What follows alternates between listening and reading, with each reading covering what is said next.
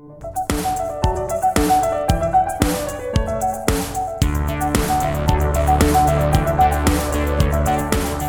and welcome to On Tap, a theater and performance studies podcast. I am Panel Camp of Washington University in St. Louis, and I am joined by my perennial, dearly adored co-hosts. We got the band back together. Co-hosts include Harvey Young of Boston University. Harvey, how are you doing? I see that you are not in your typical recording situation. No, I am at home right now. It's a snow day for my kids, so we built a fort outside, and it's a day with kids and snow. Which is pretty great, actually. Well, I totally understand the situation. I have been on numerous video chat meetings recently where one or another of my kid ends up in the frame, and it's delightful. Can't complain about that. And we are joined as well by Sarah Bae Jung of York University. Sarah, I can't imagine it's not very cold and perhaps snowy where you are as well, but you managed to make it to the office. Well, that's because I have no more children to shepherd through snow forts and such. But I will also say we don't get nearly as much snow and cold weather in Toronto as I used to get in Buffalo. So as I like to joke with my new Canadian colleagues, I moved here for the balmy weather. Nice. Wonderful. Well, it's great to see you guys. I hope you guys both had a good Thanksgiving break. Although, Sarah, you had I did have a wonderful Thanksgiving break back in October when we you had Canadian when we Thanksgiving. here in Canada celebrate it. Yes. Yes. Well, I will try. Over the course of the year, I will figure out all the different curveballs that your Canadian essence now brings to the podcast. Today, listeners, we have three exciting topics to discuss. We read Fred Moten's essay "Letting Go of Othello" in the Paris Review. We were grateful to receive a sneak peek of E. Patrick Johnson's documentary, Making Sweet Tea, a documentary that features E. Patrick Johnson and several of the men who appear in his oral history book, Sweet Tea, Black Gay Men of the South. And so we'll talk about that. And finally, we wanted to talk about the future of the field, and it occurred to us that we would try doing something a bit novel rather than looking at certain trends and the job market as signs of, contraction, difficult times ahead. We decided to think about the best case scenarios for the field, what we could see as areas of promise and excitement in theater and performance studies in the 21st century. Before we get to those topics, a couple of news items to mention. Astro 2019 happened, although if you listened to the last edition of the podcast where Elizabeth Hunter guested in for Harvey, you know that at least half of it happened. I am here to tell you that the rest of the conference happened. There were many awards given out. We're not going to list them all, but I believe you can go and see who won what awards, who the honorable mentions were, etc. On the Astro website, or perhaps going through Twitter and looking at the Astro 2019 hashtag would give you a quick rundown of those awards. Conference co-chairs of 2019 Astro Conference were pleased. We're very happy to see that the conference took place, and it was a wonderful experience. One other thing I'll mention is that the program chairs and the theme for next year's Astro Conference in New Orleans were announced. The theme is Theater and Performance After Repetition. Soyka Colbert, Doug Jones Jr., and Shane Vogel are the co-chairs for that conference. So that's very exciting. I'm excited about that theme. The other news item that I have is that On Tap will be making a return appearance at CIRCE, the conference for research on choreographic interfaces at Brown University in March of 2020. We had a fabulous time recording at that conference last year and are excited to make our return appearance. People in the New England area or even further away, if you are interested, you should try to make the trip to Providence, Rhode Island in March, not just to see us record, but to see the fabulous intellectual program that Sydney Skybetter is putting together with his collaborators there. So, at the beginning of November, right before Astor, Fred Moten's essay "Letting Go of Othello" was published in the Paris Review, and I saw this and I was really excited to read it. I think Fred Moten's work is super interesting. It is challenging. It is complex. It is philosophy and poetry interwoven, and it was on Othello and the problem that Othello presents to Black intellectuals, Black performers, and theater people in general. So I'm going to do my best to sort of encapsulate the major statements or arguments in this, though I'll say at the outset that it's something you really have to sit down and read.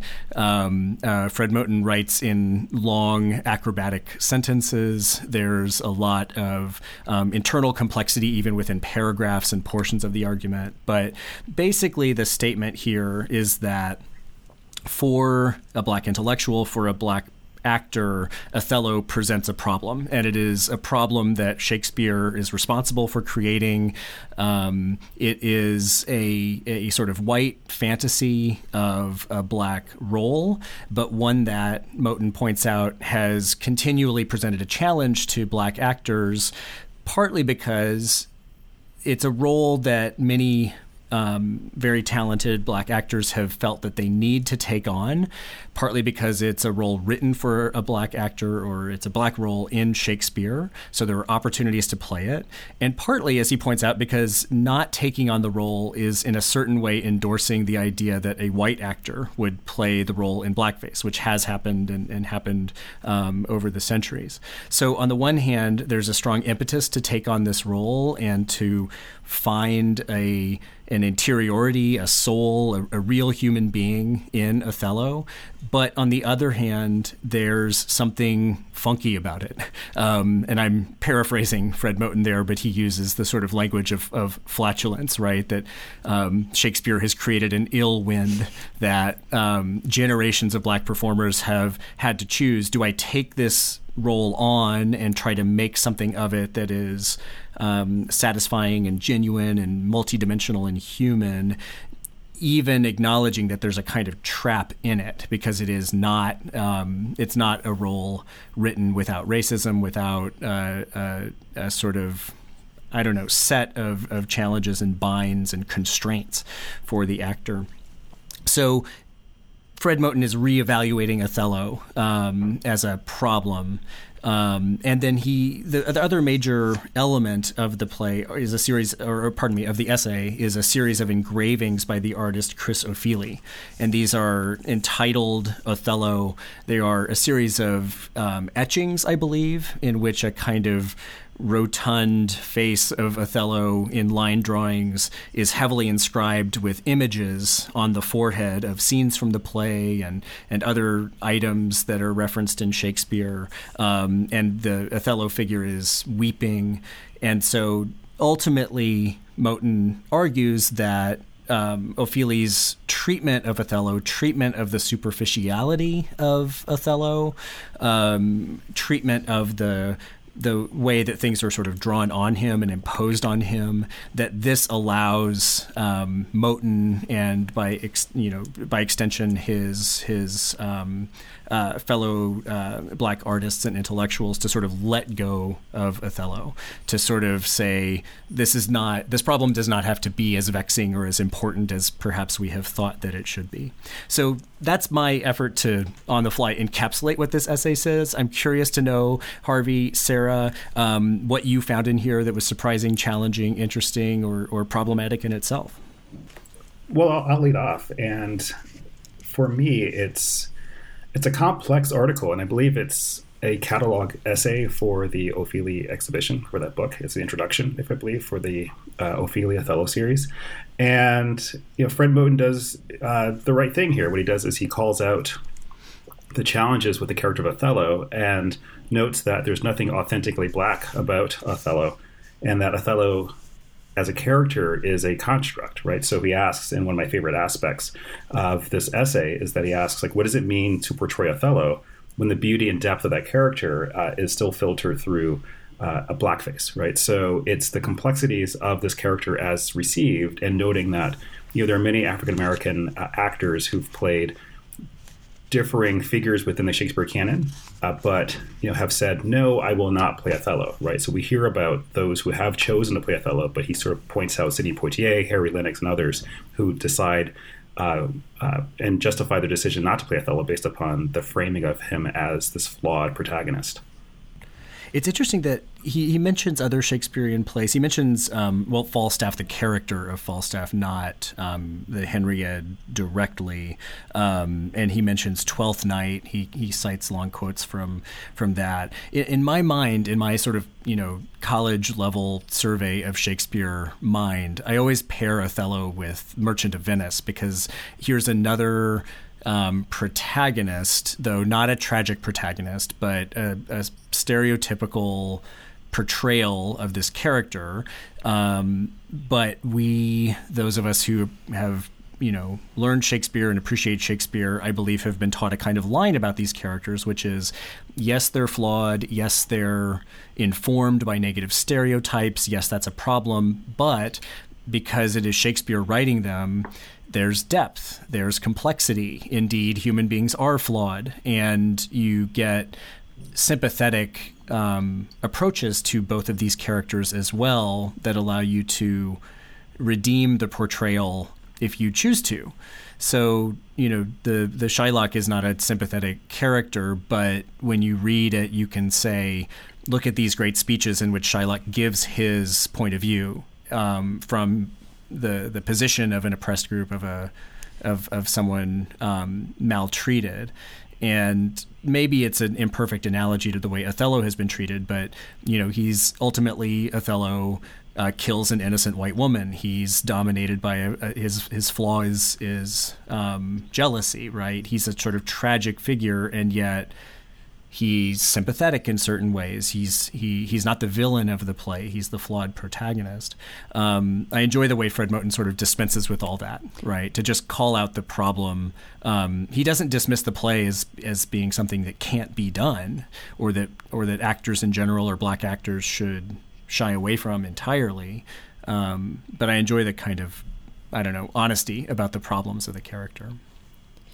See, and for me, I think one of the things, and I won't claim to have grasped every nuance of this essay, but I think his really interesting, the other side of comparison, because he specifically doesn't mention Shylock in the essay, which I think is a very common comparison to Othello.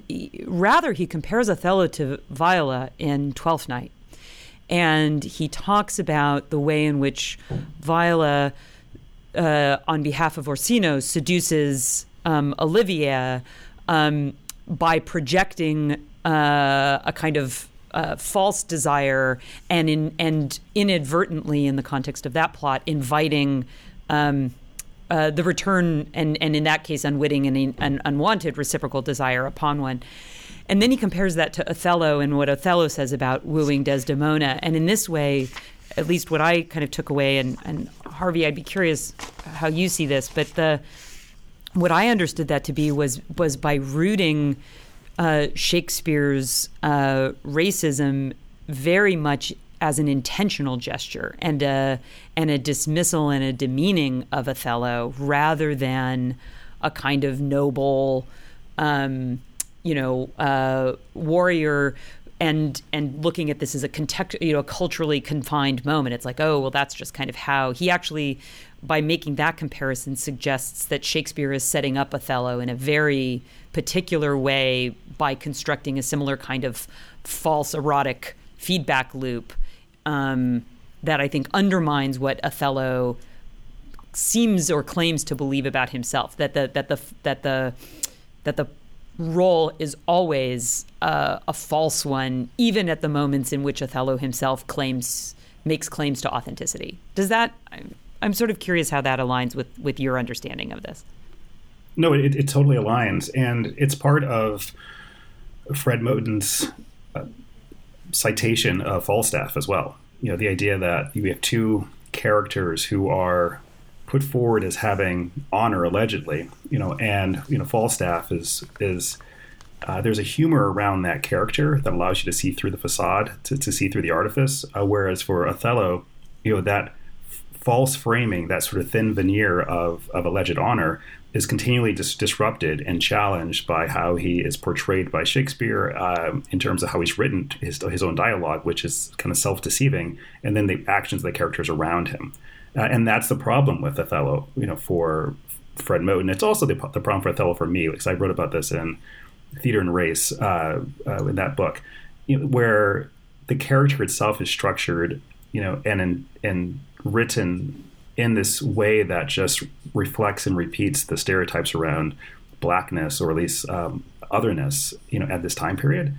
And that's the thing that Fred Moten and I and others have sort of talked about. Like, Othello itself is a flawed character that's sort of steeped in the racism, or at least the prejudice of its times.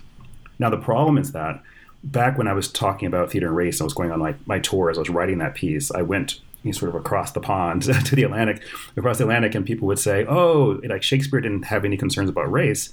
But if you think about it, if you look at how this character is structured relative to some of his other characters, this false heroism, this false honor that Fred Moten points out is just a core part of this character, and you can't escape the blackface that is Othello. And indeed, the issue of genre is also important too, because ostensibly, if it's a tragedy, you expect the main character to be flawed. But Moten points out that there are elements of comedy in it, and there are in other Shakespearean tragedies, but that the presence of carnival in the play suggests that there's really a kind of troubling of that generic line, and that it's hard to read it as straightforward tragedy. Mm-hmm. And if you read it as comedy, then it's all the more right. And it's also like it's the character you don't want to play. Like sort of how many title characters are there in Shakespeare that you don't want to play? Good point. Right? Like, I mean, like if you ask an actor if they could choose, whether to play Othello or Iago, right?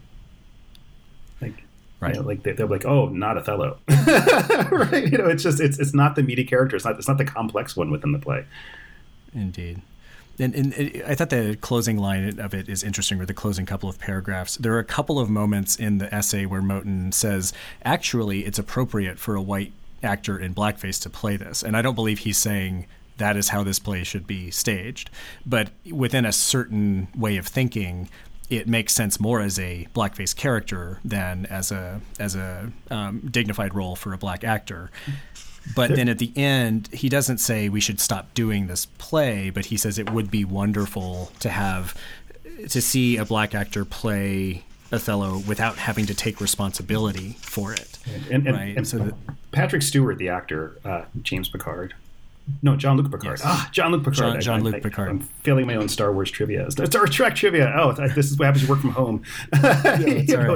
You sort of lose the edge. Anyway, so Patrick Stewart had a production of Othello in which he played Othello, and it was an all-black cast. And I think that sort of flipping, that angle, that approach, aligns with what Fred Moten is saying, is that you don't want to dismiss and do away with Othello. You have to acknowledge the fact that the character itself is a construct that is flawed. So do something with it. Like, don't treat it as an authentic, realistic piece.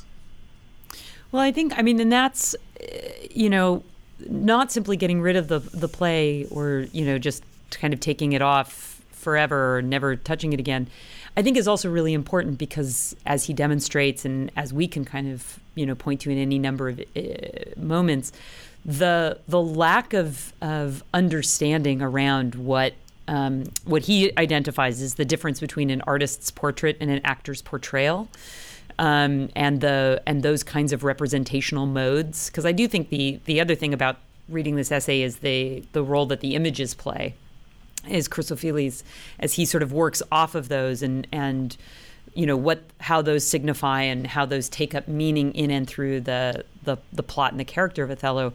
But if you watch the way in which we continually, by we I mean sort of society more broadly, continually take up racial stereotypes as costume, as performance, as just a joke, right? And fail to really understand and take that kind of act seriously precisely because it is within the realm of impersonation in whatever context. I think we continually fall into the trap of Othello and not appreciating this distinction of portrayal over and over and over again, which is for me where he kind of points the larger critical social relevance of Othello and parts of the essay towards at the end. I would be interested to know about the performance history of it, if in recent years it's been performed less. I have seen a production of this at Trinity Rep, 10 years ago, a long time ago. ART just did it. I saw it at ART, but it was actually, I think it was the Oregon Shakespeare production that was, I think, 2 years ago, a year ago. I can't remember.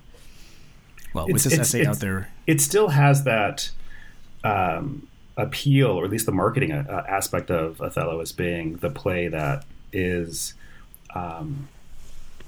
it's how should I put it? Every generation, there's like a great black actor, who you're waiting for them to play and have their interpretation of Othello, right? So it's like every generation there is someone, and I think that this is the intervention that Fred Moten is making, is that. Rather than saying this is one of those great pieces, kind of like Porgy in opera, let's actually think of this character as itself indebted to the sort of racialized or at least othering logics of its time. All right, so listeners should check out Fred Moten's essay, Letting Go of Othello, in the Paris Review. We'll put the link up on the website. We also wanted to discuss E. Patrick Johnson's documentary, Making Sweet Tea.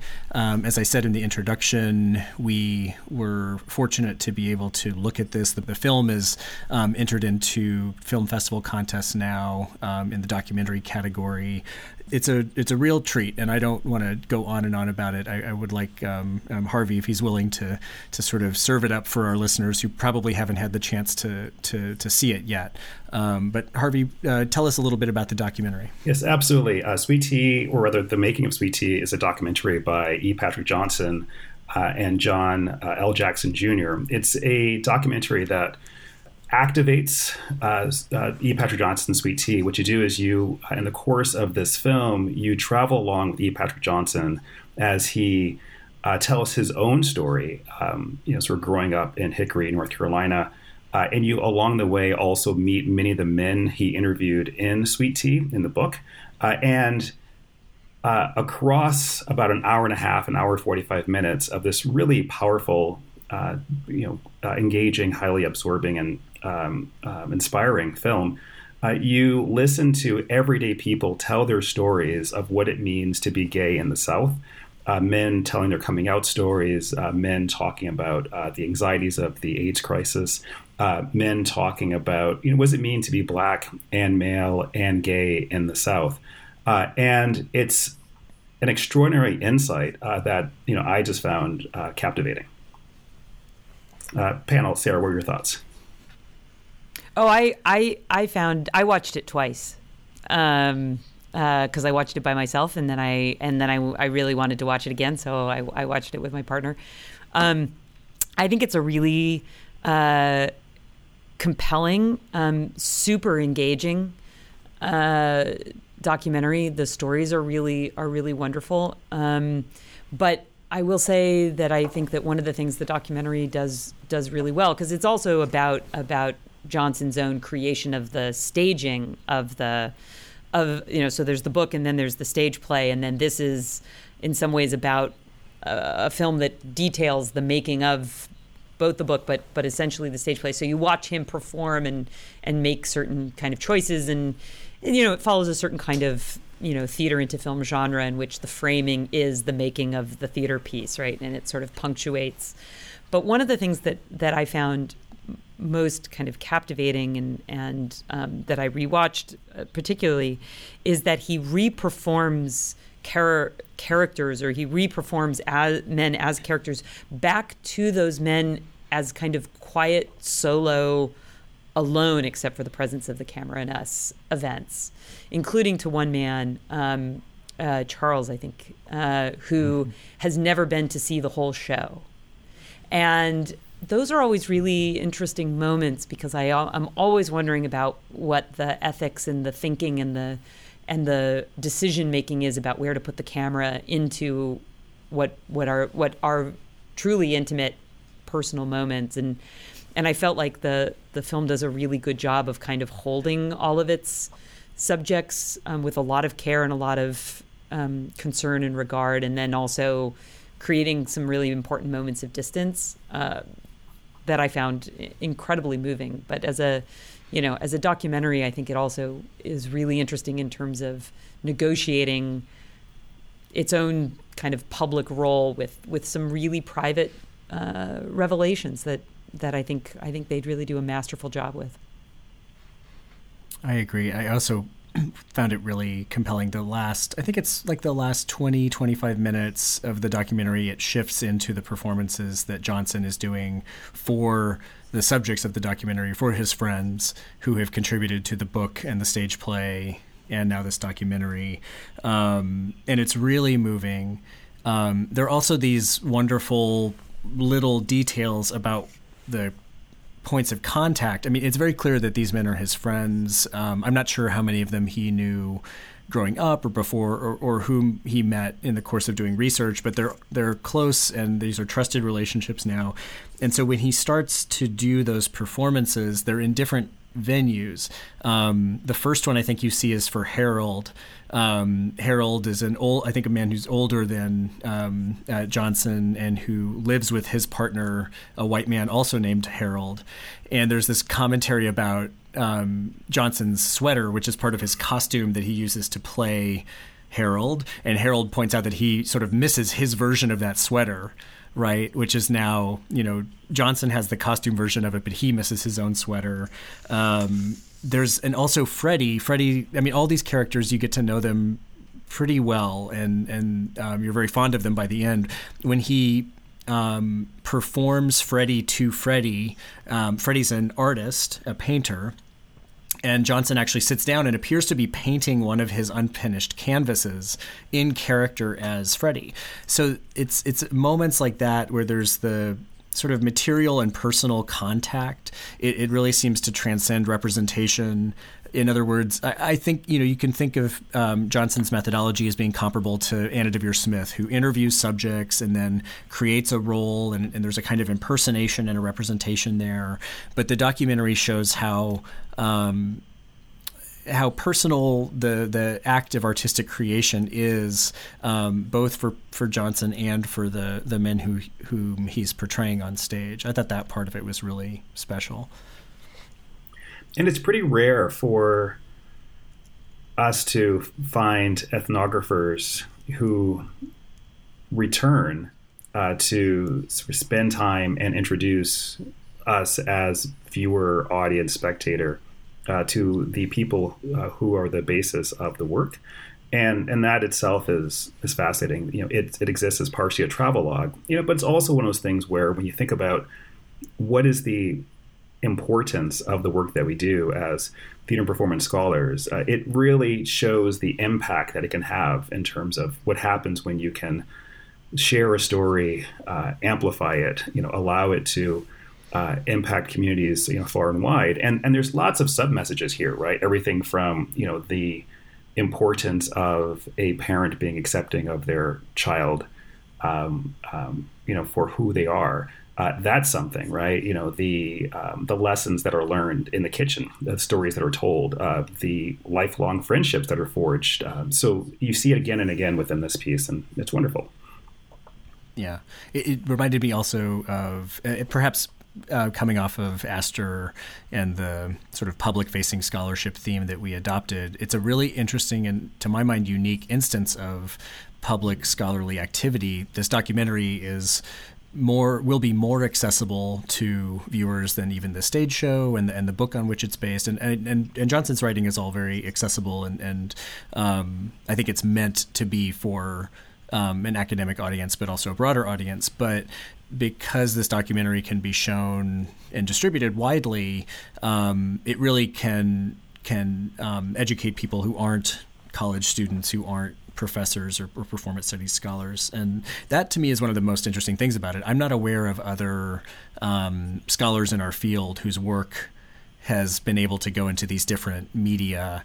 And it would be interesting to think, I mean, I must be failing to think of theater historians who have appeared in documentaries, et cetera, contributed in that way. But it's interesting the way that there's the book, there's the stage show, and then there's this documentary, and it shows, experiments in adaptation and translation between one medium and another that it would be interesting to see other scholars try to imitate. It also demonstrates the importance of staying with a project. I mean, if you think about it, we often finish a book and then we race to the next one. And, for E. Patrick Johnson, he's been working in some form on Sweet Tea for 12 years or more. And what does that mean to say that, my commitment to these men, their stories, and making sure that everyone hears it? I mean, that's something that is rare for us as scholars to do. Well, you, Harvey, race from one project to the next. Some of us finish something and then we collapse for a little while. So I think, but I agree with you. And I think one of the nice things, too, is that when he is performing or reperforming portrayals back to the men that they are drawn from, he is also relaying the reception of those portrayals in other places. So it's not simply sharing his interpretation, but also he shares and talks and reflects how those are received in different spaces and different venues, which I think is also really is really powerful, and I think does speak to what's the value of projects that are recursive in a lot of ways, right? That go and come back and go and come back. I enjoyed seeing the accounts of these long, multi-decade relationships as well. I think partly that was striking. It's 2019, and the Harold and Harold in particular, who had been together for, I don't know, more than 40 years, and then were able to get married in 2015. It's so touching, and there's a lot in the documentary that is surprising and wonderful, and the pacing and the tone of it, the music, it makes for this experience that's very pleasurable. So I hope that everyone gets a chance to see it soon. So we also wanted to discuss the field, theater and performance studies. We're on the cusp of a new decade. Guys, it's going to be 2020. We won't get into a debate about whether that's the new decade or the first year of a new decade or the last year of the old decade. Oh, wait. So maybe 2021 is the beginning of the new decade? Well, it depends on how you're counting. Everybody gets excited when numbers turn over, but yeah. I won't hear of it. 2020 is a new decade. Don't you remember we all did this with the millennium, so. Yeah, I barely remember that. Y2K. Yeah, I do remember that, though. So we wanted to talk about the prospects for theater and performance studies in the future, and perhaps because we have a habit of scrutinizing job market stats, and journalists and academics perhaps have a tendency to prognosticate pessimistically, and perhaps there are good reasons for pessimism. We wanted to see how we could think of the future in terms of its potential and its possible optimistic outcomes, specifically for theater and performance studies. So, Sarah, do you want to lead us off and sort of give us your rose-tinted glasses view of the future of the field? Absolutely. So I am nothing if not an eternal optimist.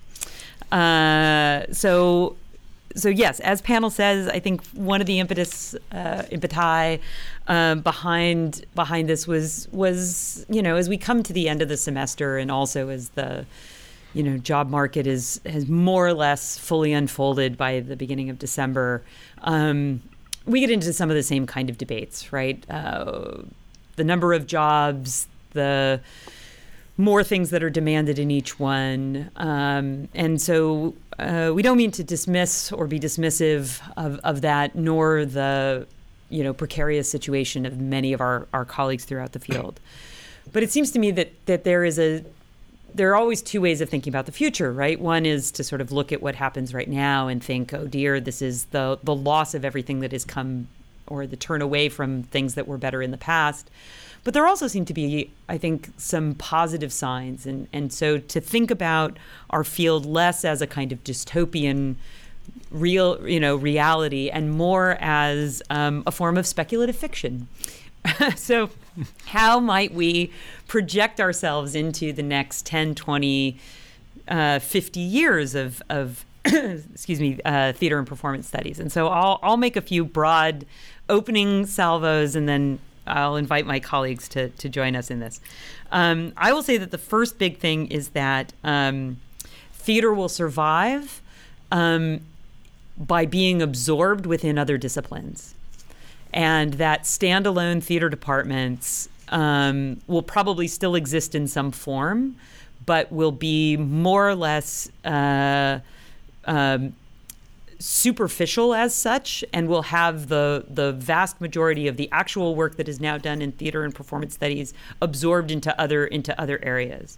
I'd like to go on record by saying that I think, in 25 years, departments as we know it will have been dissolved, and there will be some other kind of organizing structure that within universities around which we gather and coalesce. And I think I think it would be really interesting if that were flexible and something that not that one attached oneself to through decades of very specific training, but brought a variety of different kinds of backgrounds, and then were invited to engage and kind of move in and out more or less fluidly over the course of a career, following one's interests and also new things that emerge in the field.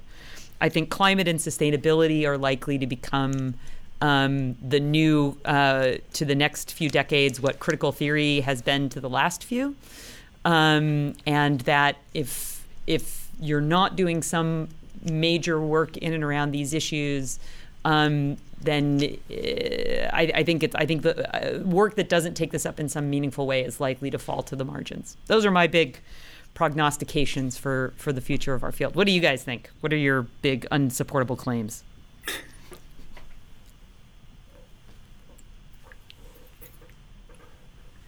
So, Sarah, this is super interesting. Although I do feel like this is more of a Blade Runner future than a Star Trek: The Next Generation future timeline. But maybe we have to go through Blade Runner and RoboCop to get to the Star Trek future. But I'm being insincere, because I actually think it's a positive and interesting image, because of the notion of kind of institutional flexibility, institutional adaptation to present conditions. I think my sort of exercise in thinking about the future did not have theater departments sort of relinquishing subject matter entirely to other fields, but what I am imagining is that the present trend where theater history it's still practiced in theater and performance studies departments, but a lot of that really good work is being done by scholars in literary fields and even history departments who are looking at theater as an important object. So rather than thinking of that as something lost and something very, tragic, and we should fight to keep theater history done within these departments that are actually all very small, that we should embrace the notion that the study of classical theater is happening in classics departments, and French theater history is being done in French French departments, etc.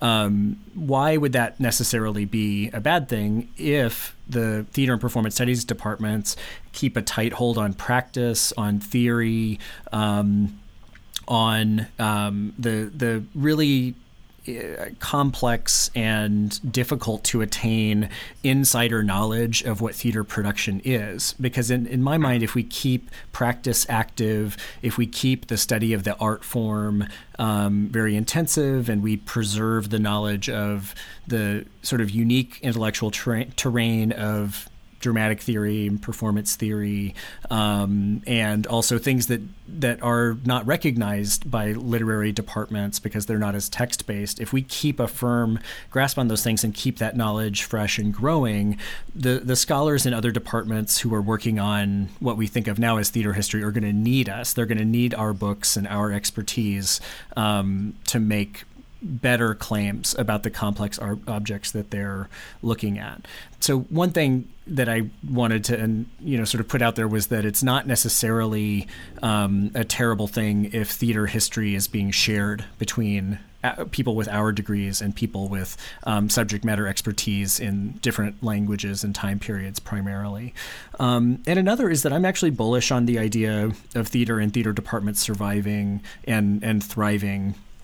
When you look at the fields that are having a really hard time now, judging by numbers of majors or degrees conferred or the job market, theater and performance studies, though it's tough out there, I recognize that, is not suffering the same contraction, I believe, that other fields are.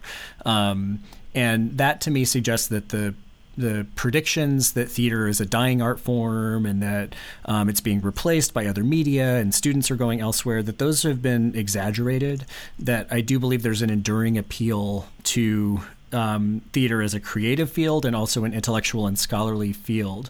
I think there are things that we do, project-based learning, expertise in communication and the medium of liveness or whatever, that we have a firm hold on as a sort of disciplinary domain, and that those are going to continue to be valuable, perhaps especially because the world is apt to change in the 21st century, and technology will change, and theater is something that can be translated into other media, and then the knowledge that we specialize in can be valuable in a changing world. So that's my rosy tinted view. Harvey, what do you think about our weird predictions, and what are your own? I like them, and with an asterisk, I will say that what I'm suggesting might be something that could happen in 25 years from now, not tomorrow or next year. I just have to put that out there, especially since I'm a dean overseeing an art school. And I do think that, in the long-term future, it's hard to imagine theater and drama departments being standalone departments. And it seems more likely that they'll merge with film studies and television studies. It's just there's so much overlap across the two fields that, especially when you start moving into animation, acting for the screen, stuff like that, there's a natural synergy. So I would imagine that if I were to think about a university set up 50 years from now, that I would see fewer and fewer universities that have separate film departments from theater and more united and linked. In terms of publishing, we're already noticing that dramatic criticism isn't really having the same impact that it had 50 years ago. And that even if you go to conferences, you'll find more work in performance studies than in theater history. So I wouldn't be shocked if we find that the type of work that gets created tends to be more performance studies based, which means that there will be more of a gap around theater history. So we'll still have our Shakespeare scholars, we'll still have musical theater scholarship, kind of the scholarship that has the potential to reach large audiences that could be sold at Barnes & Noble, but more generally are read by large groups of people. It might be in bookstores, within theaters at least, those sort of the theater-owned bookstore, like the Goodman Theater or whatever else, like you can buy a Lion King stuffed animal and you can buy, a more popular criticism book. So I imagine that will happen, but, I do think that the days of the deep history of the 1960s drama are going to go away. So I imagine that occurring as well. Those are my thoughts, really. And in terms of PhD programs, it's increasingly difficult for universities to fund PhD programs. So I wouldn't be shocked if there are fewer PhD programs in the future. And it's just going to be from probably like the leading producers in terms of not numbers, but job placements. So the places that have been most successful in the past in terms of launching people's careers will continue to have those programs, and those that have struggled might be less successful in the future. So these seem to be sort of sober, rational, I just got rid of all the departments. I don't know how this was a rational. And just to be really clear, I feel like I need to interject. Today's speculative fiction is not tomorrow's policy proposal, right? So just to all of my colleagues who are listening and are suddenly concerned, right, that I am like, about to explode our current faculty structure. Well, I get, with other deans that I speak to, I get the hints of this idea of organizational, new governing structures that reduce the number of departments. I'm wondering if you guys are all talking to each other. But where I was going with this is in the secret black book of Dean Dark Arts or whatever. I know you guys are out on Dean Chat. So I was going to say these seem to be sober and rational prognostications, not necessarily optimistic, though. I feel like both of you are predicting the reduction in number of independent theater and performance studies departments and PhD programs. No, not at all. I do not. Even if I don't see the decline or declining number of standalone theater departments as particularly a bad thing.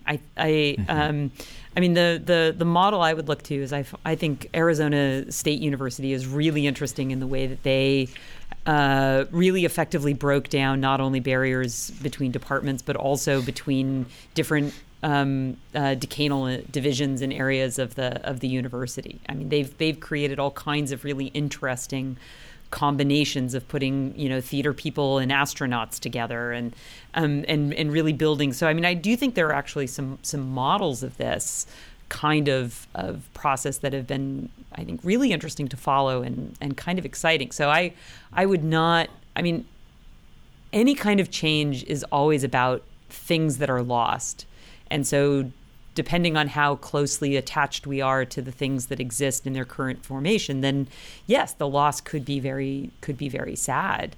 But I think there's always a flip side to that, which is that new things are uncovered and developed, and I think there's a possibility for investing more rigorously in those as new, fun, interesting, but admittedly very different configurations. So are you suggesting less sort of single disciplinary scholarly training and more,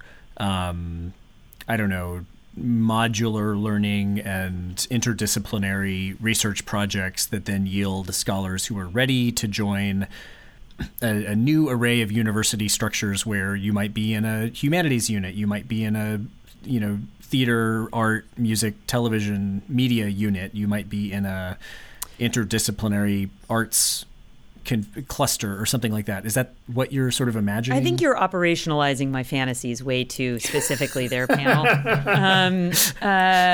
Yes, you can't be signed on to any of this. I mean, that certainly is one way that you could do that. I guess I'm looking at fields that increasingly feel like there are lots of people doing very similar or complementary kinds of things in lots of different places.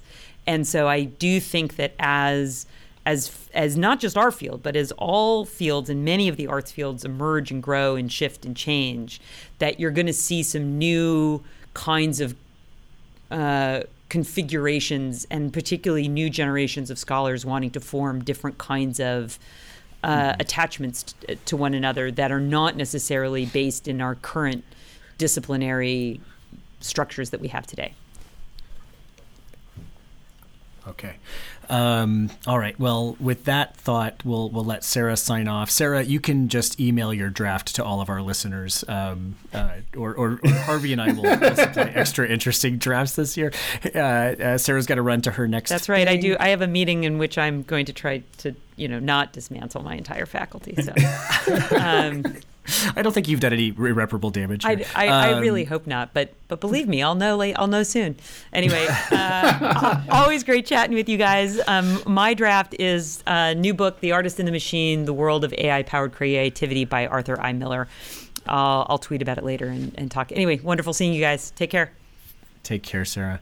Harvey, let that be our transition right into drafts. What's your draft for this edition? Yeah, my draft goes back to this, the issue around audience and dramatic criticism / performance studies criticism, and it goes to the Drama Bookstore in New York City, and how the Drama Bookstore, which is coming back into its new life, a new incarnation, with the support of Lin-Manuel Miranda and others, is going to be a great new reading center, a place for work, but it's also be a place where they're not looking to actively sort of promote or include, not promote necessarily, but to have on the shelves a significant number of books related to theater and dramatic criticism.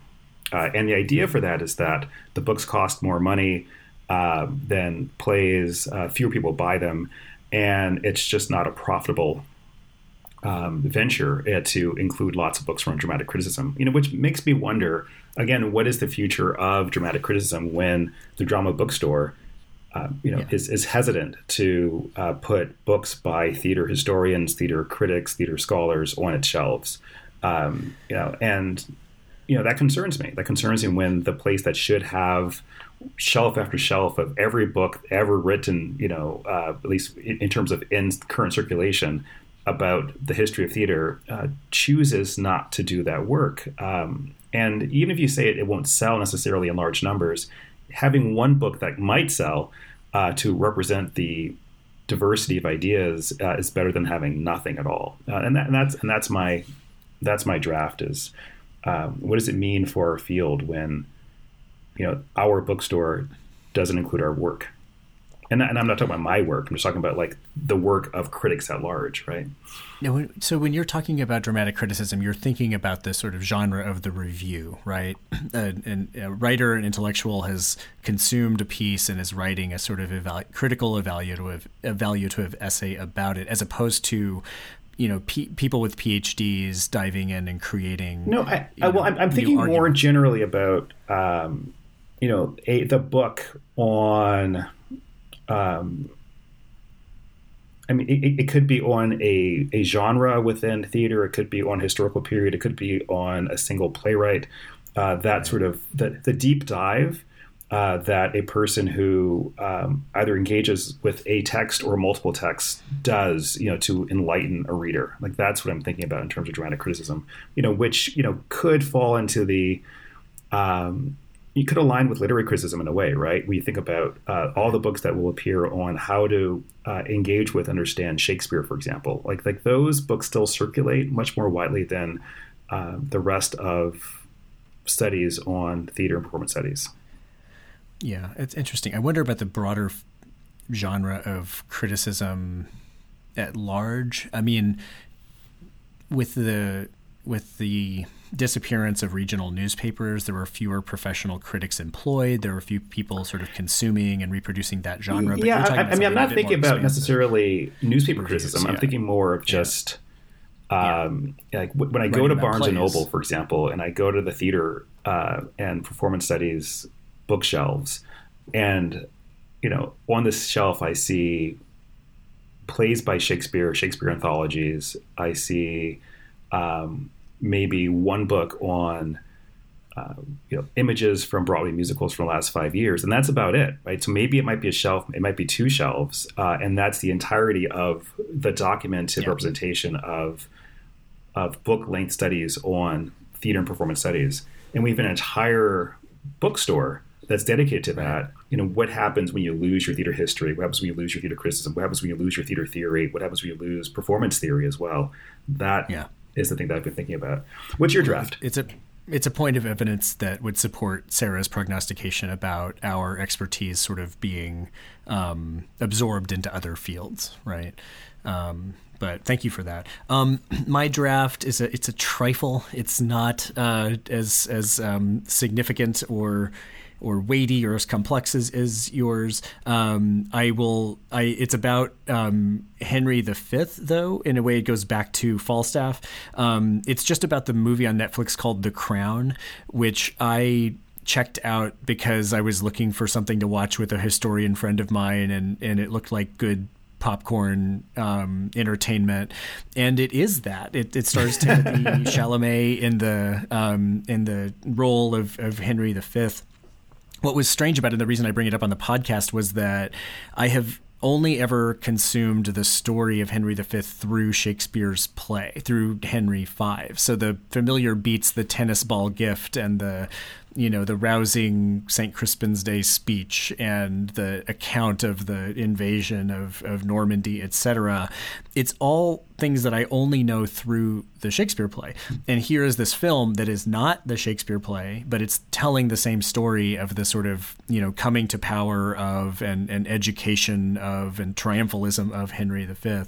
And I don't mean to suggest that it is going to change your life or, that it's not deeply problematic in a host of ways. But man, is it expensive looking, and the costumes are incredible, and Timothée Chalamet is amazing, and Robert Pattinson is great. And I think it was an odd experience, a unique experience for me, because I think because I had consumed the Shakespeare story, but because this was not Shakespeare, it felt fresh and familiar at the same time. So I recommend The King. Have I been calling it The Crown? No, you called it The Crown. Yeah, The Crown is actually the BBC series about Queen Elizabeth II. I enjoy that as well, but the movie that I'm actually speaking about is called The King. Oh, that changes my perspective. That changes everything then. Oh yeah. No, The Crown is its own thing. I know. I thought you loved The Crown, but I do. No, I do as well. But The Crown is a 20th century story, and The King is a oh boy, now I'm going to forget an 11th century story. Okay.